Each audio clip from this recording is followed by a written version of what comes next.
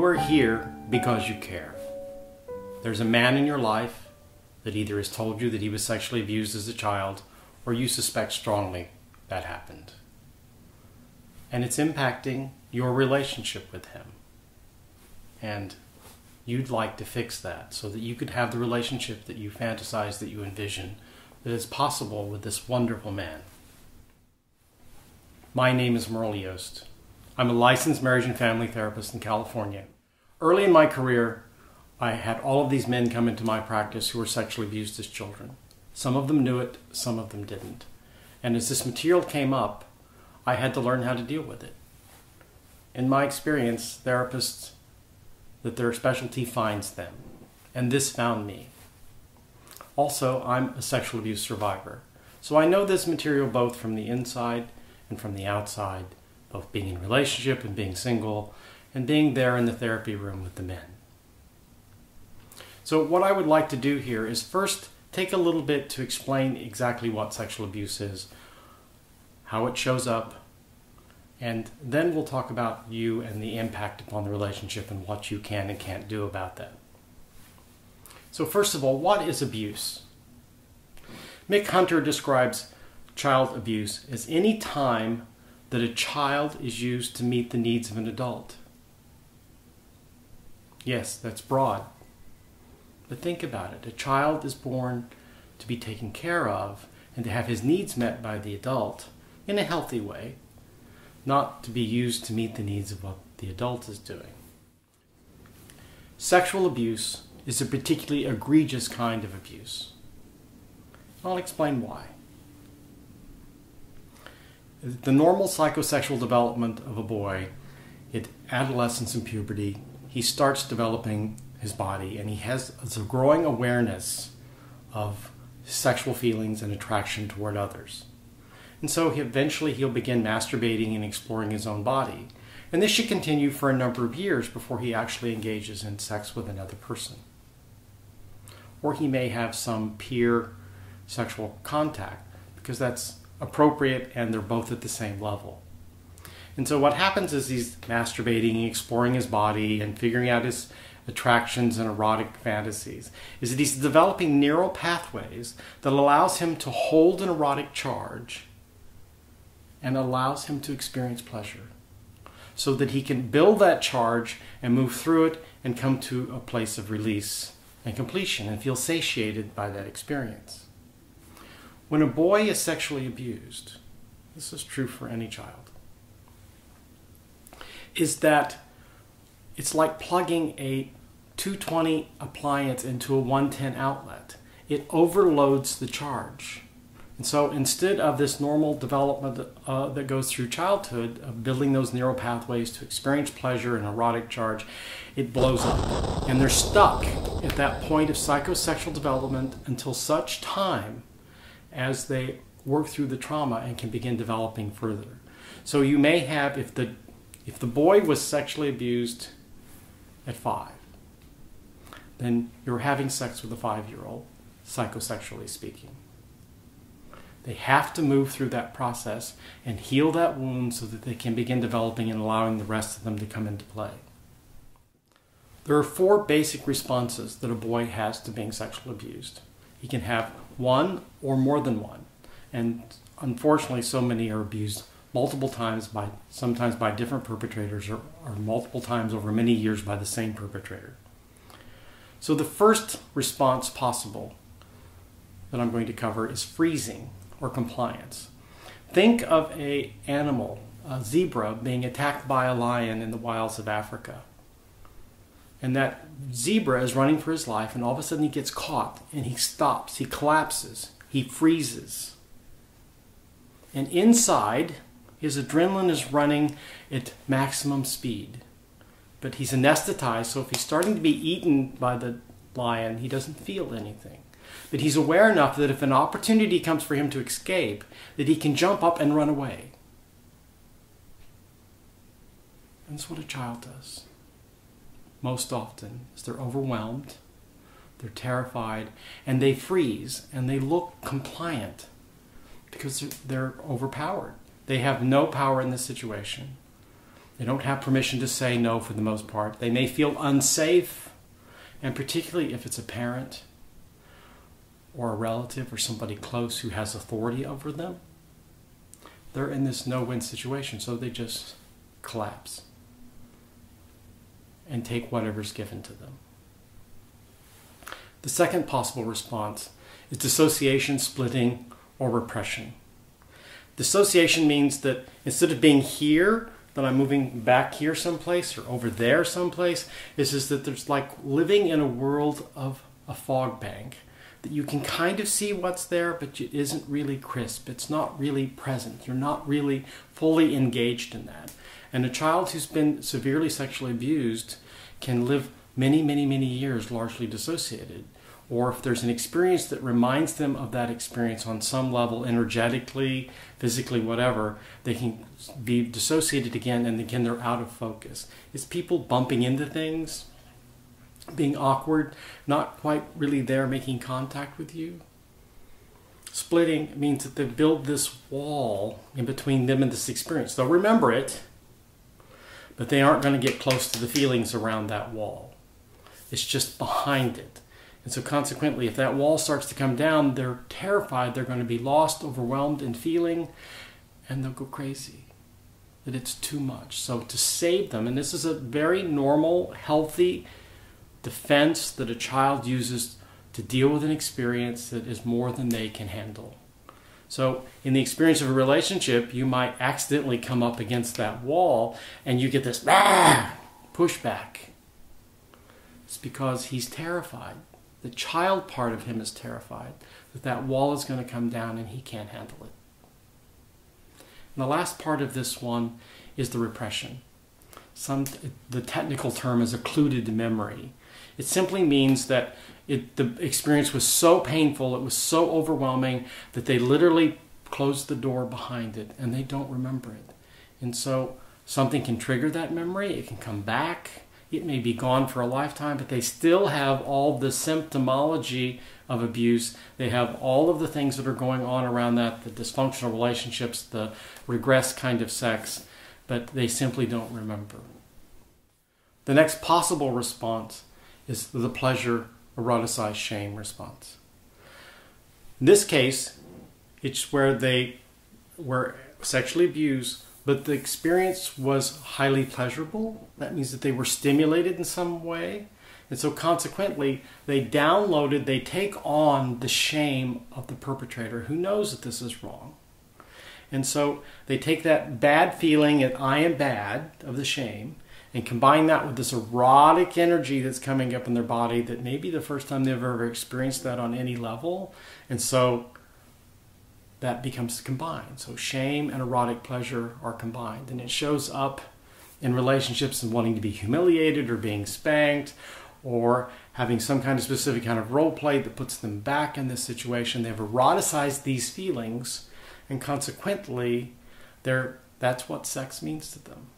And just as an aside, our first sexual experience is our imprint for what sex is. That's how we download. Oh, I've had sex, so this is what sex is supposed to be. If you're healthy, that can adapt and evolve and change. But if it's an unhealthy, a traumatic, abusive experience, you're again stuck, and that is your imprint, is what sex is. It takes a lot of work to loosen that up, and it may never completely go away. And then the last possible response is pain or the sexual humiliation. And not the pleasurable kind of the eroticized shame. But this would be a typical response of a straight boy who's sexually abused by a man, in that there's no erotic content in this for him. There's no erotic pleasure. And if he does get some physical pleasure out of it, it may even feel worse because he feels like his body's betraying him. And so consequently, anything around this is just excruciatingly painful and humiliating in the worst sense, and he wants nothing to do with it. So their four possible responses are freezing compliance, dissociation, splitting, repression, pleasure, eroticized shame, or the pain, non-pleasurable humiliation. So it's really important that you understand this, because as you're in relationship with these men, you're probably going to see some of these responses happening. And so if it makes sense, you're going to be take it less personally. It's going to be easier for you to detach in a healthy way and yet have compassion and empathy at the same time. So what I'd like to talk about next is the female perpetrator. I know for some of you this will be really hard, but the vast majority of sexual abuse happens inside the family. It happens within the extended family or the school system or scouts or clubs and so forth. And so mom and dad are actually primary candidates here. I know that we spend a lot of time in the press talking about stranger abduction and so forth, but that is a very, very tiny percentage of the children who are actually sexually abused. It's much closer to home, I'm sad to say. I seem to like fours, but there are 4 ways that women sexually abuse boys. First is the overt intercourse, oral sex, that sort of thing. That's the overt sexual experience that we all understand as sex. But then there's the covert sexual experience. It's where mom is coming into Junior's bedroom with the see-through negligee and slightly seducing him, or maybe a lot, trying to get his attention, or playing him off against dad, trying to get his attention to sexually arouse him. When the mother is attempting to get her erotic needs met via the child, as opposed to the husband, it's going to sexually abuse the boy. And again, we don't like to think about these things, but mother-son emotional incest is incredibly common, and I'll talk more about that in a minute. Covert abuse shows up in different ways. Voyeurism, exposure, kissing on the mouth in a sexualized way, touching in an erotic way. If you've ever seen some Tennessee Williams plays in between mother and son, mother in the bed gently massaging the back of her adult son, and probably her young son as well. Extended nursing that satisfies the needs of the mother. These are all ways that the covert abuse shows up. And then the third category is sexual violations. Inappropriate relationships, such as substituting the son for the absent husband, sleeping with him. I know of too many cases where the mother took the son to bed after the husband divorced or died, and he stayed there till he left home. Unloading the emotional problems on him, using him as a confidant. There needs to be a boundary between the parent and the child so that the child can have a childhood. If the child is the resource for the parent, then the child gets turned into a parentified child and isn't allowed to have a childhood, and he misses all of that developmental process. And it's especially egregious if mom is talking to him about sex. Talking to him about sex with his father or with other people, or he's seeing this, that it's not uncommon for the parents having sex in the next room, or mom with another man, or even less venue. There's too many stories of boys who watched his mom have sex with somebody else, and this profoundly impacts him. Or the same is true for his dad, but we're talking about female perpetrators at the moment. I'd like to talk about the third category of female perpetrators, and that's sexual violation. And that's the mother or the parent invading the private areas of the boy, like enemas.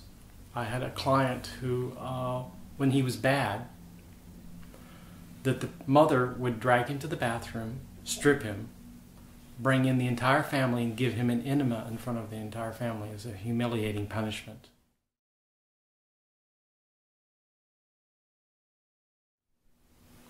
Washing the child beyond a reasonable age, not launching them, but again, staying too tightly in there. Obsessive cleaning of the foreskin, checking to see if the boy is developing appropriately by inducing erections or looking at their genitals and commenting on whether they have pubic hair or not. Squeezing pimples in an intrusive way. Overly inquiring about bodily functions like bowel movements. anything that is used by the adult to satisfy their erotic need. A child picks that up. I often use the example of Dad spanking Junior and Dad getting off on it. Well, Junior will feel that. He will pick up that erotic charge from Dad, just as he would pick up any of these other erotic charges from Mom, because children are sponges. They feel this stuff. They smell this stuff. It's their job, is to absorb all of this information so that they understand the world. And they're getting all this subtext. They may not intellectually understand it, but it's being downloaded into their wiring. So if Mom or Dad are using them in some way in order to get their jollies or to get their erotic charge, the child is going to feel that. And that's going to become part of his sexuality. Emotional incest is the mother using the child, the son, in a way to get her emotional erotic needs met. So she's not doing it overtly in that she's not having sex with him in the sense of intercourse or oral sex or kissing, but that she is using him in the substitute for her husband. I once heard a father of a famous pianist talk about it's the job of the father to protect the son from the mother. As the father needs to be there to meet Mom's needs so she doesn't turn to the son. Because you have what happens back in the agrarian society, that you all lived on a farm, they popped out as many kids as possible to help with the farm. Consequently, Mom and Dad were there together all the time. But when we moved into the industrial age, all of a sudden Dad went off to work, Mom stayed home. And so he may work long, long hours, have very little to do with the family, and so she's not getting her needs met. And she has this wonderful baby boy who loves her so much and that she can give all of her love to. And consequently, it's too much. Initially, yes, there's that oneness and separateness that happens, and then there needs to be separateness. As the parent is there to meet the needs of the child, but also be detached. So the child learns autonomy and being in the world. And if Mom is using him to talk about her problems, about her sex life or lack of sex life, or money or all these other things, she's treating him like an adult, she's treating him like a spouse, and that's having a dramatic impact. Because what the boy learns unconsciously is that to be loved means I have to give myself up and that I'm going to be devoured by the other. So consequently, when he's erotically aroused, he can come forward, he can have sex, he can have a good time, but the moment that the erotic charge comes down, he's gone because it's overwhelming, it's consuming. And if we go all the way to the pathology, if we go all the way to the worst case scenario here, is that he never had the chance to develop a sense of who he is because Mom was in there all the time filling up that space. And a child has to have that time to be in themselves, to be alone, to not be consumed by the other, to figure out who they are. That's part of the process of growing up, developing, and turning into an adult.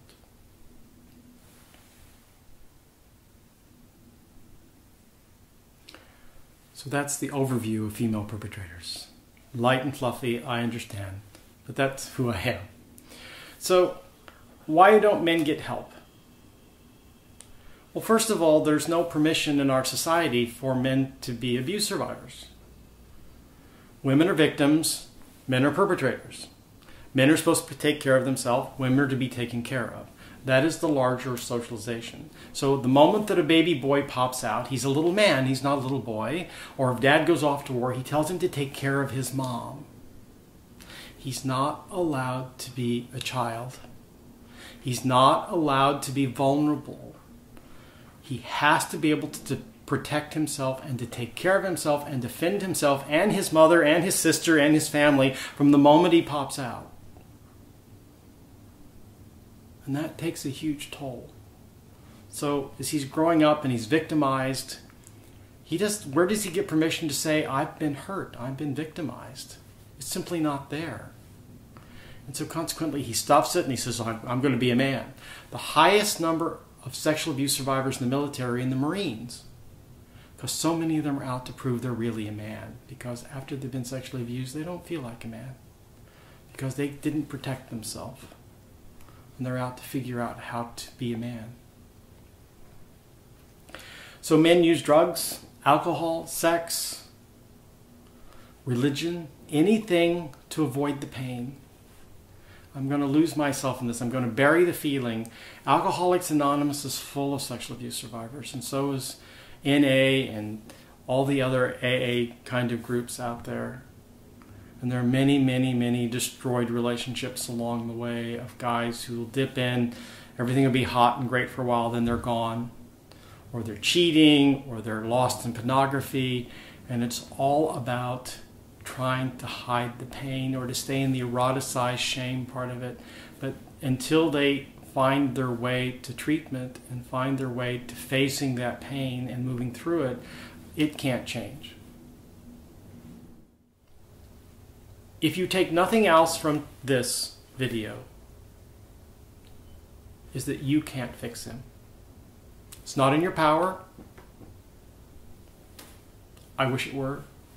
There'd be a lot more healthy men out there. But you can't fix him. You can't solve the problem for him. And if you're here and he's not, that's a bad sign. He has to want to change. He has to be willing to face the pain of his past. He has to be willing to admit he was a victim. And he has to be willing to go through the process of healing. And for a lot of men, that's just never going to happen. And that breaks my heart, because we've lost so many wonderful men out there who are never going to be happy, who are never going to be sober, who are never going to have the kind of relationship that they deserve. And so they just go from one person to the next, wounded and wounding people along the way, when a little healing would go a long way towards giving them the life they so richly deserve.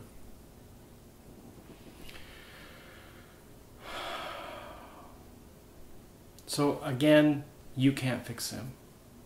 Love is not enough. It's great. Love is important. But it's not enough to stay in a bad relationship. And it's certainly not enough to heal the other person. Your job is to take care of you, and if you have children, it's your job to take care of your children. To protect them from a lot of the fallout, or all of the fallout that can happen from this. From the affairs, to the drug addiction, to the alcoholism, to the pornography, to all the other things that can show up around a sexual abuse survivor. If you have a child with this man, it's your job to protect that child. That is your number one job. And the relationship is secondary at this point.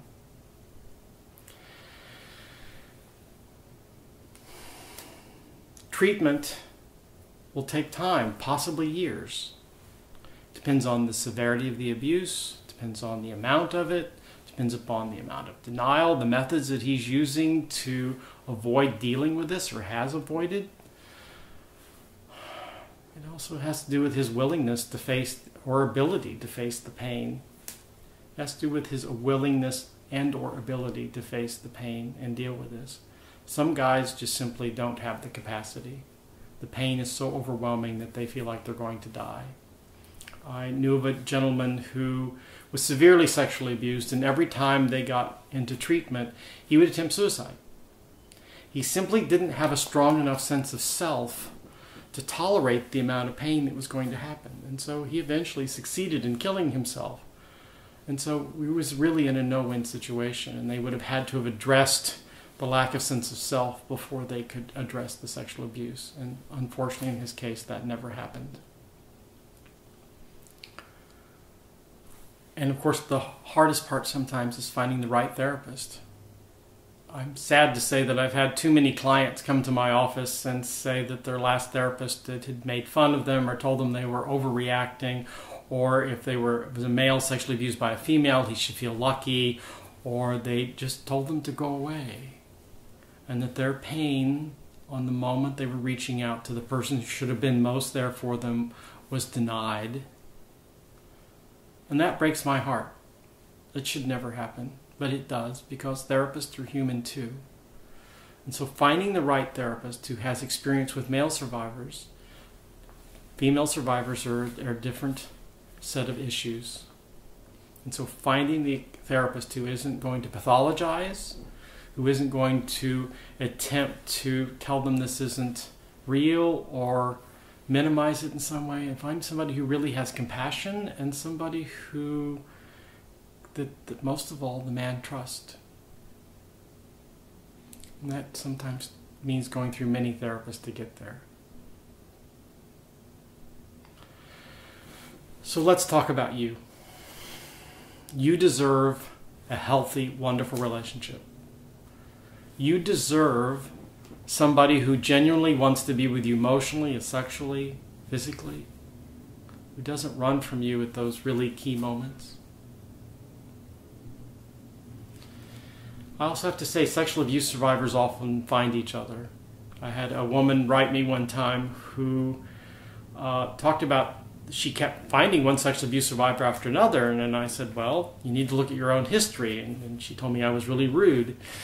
And then she wrote me back and said, well, do you think that date rape in college maybe had an effect on this? And I said, yes, you need to clean that up.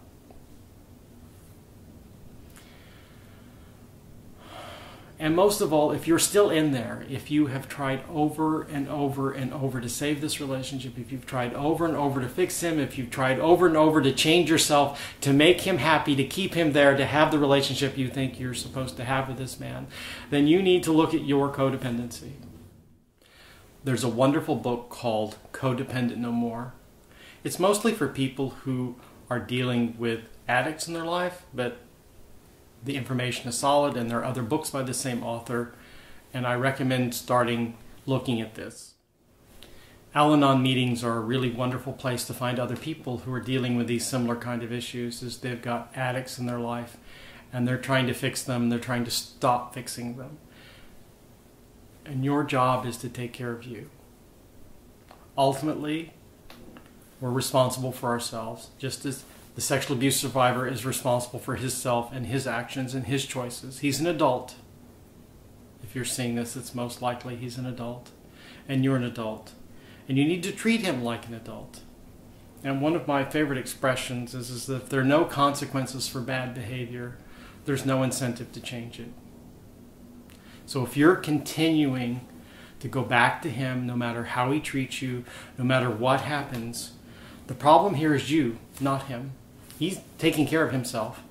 Your job is to take care of yourself. And if you have children, your children. So if this has been going on a long time, and if he's unwilling to get help, or if it's so far down the line that it's not going to matter, then my advice is to get on with your life. I know that feels harsh and cold, but we can't save another. And if you're sacrificing yourself to save somebody else, then you're the one who needs treatment right now. My definition of codependency is giving you up to be loved by the other. So if you're giving you up, it's time to stop and take assessment and figure out what you really want in your life and set yourself up to get the love that you want, the love that you need, and most of all, the love you deserve.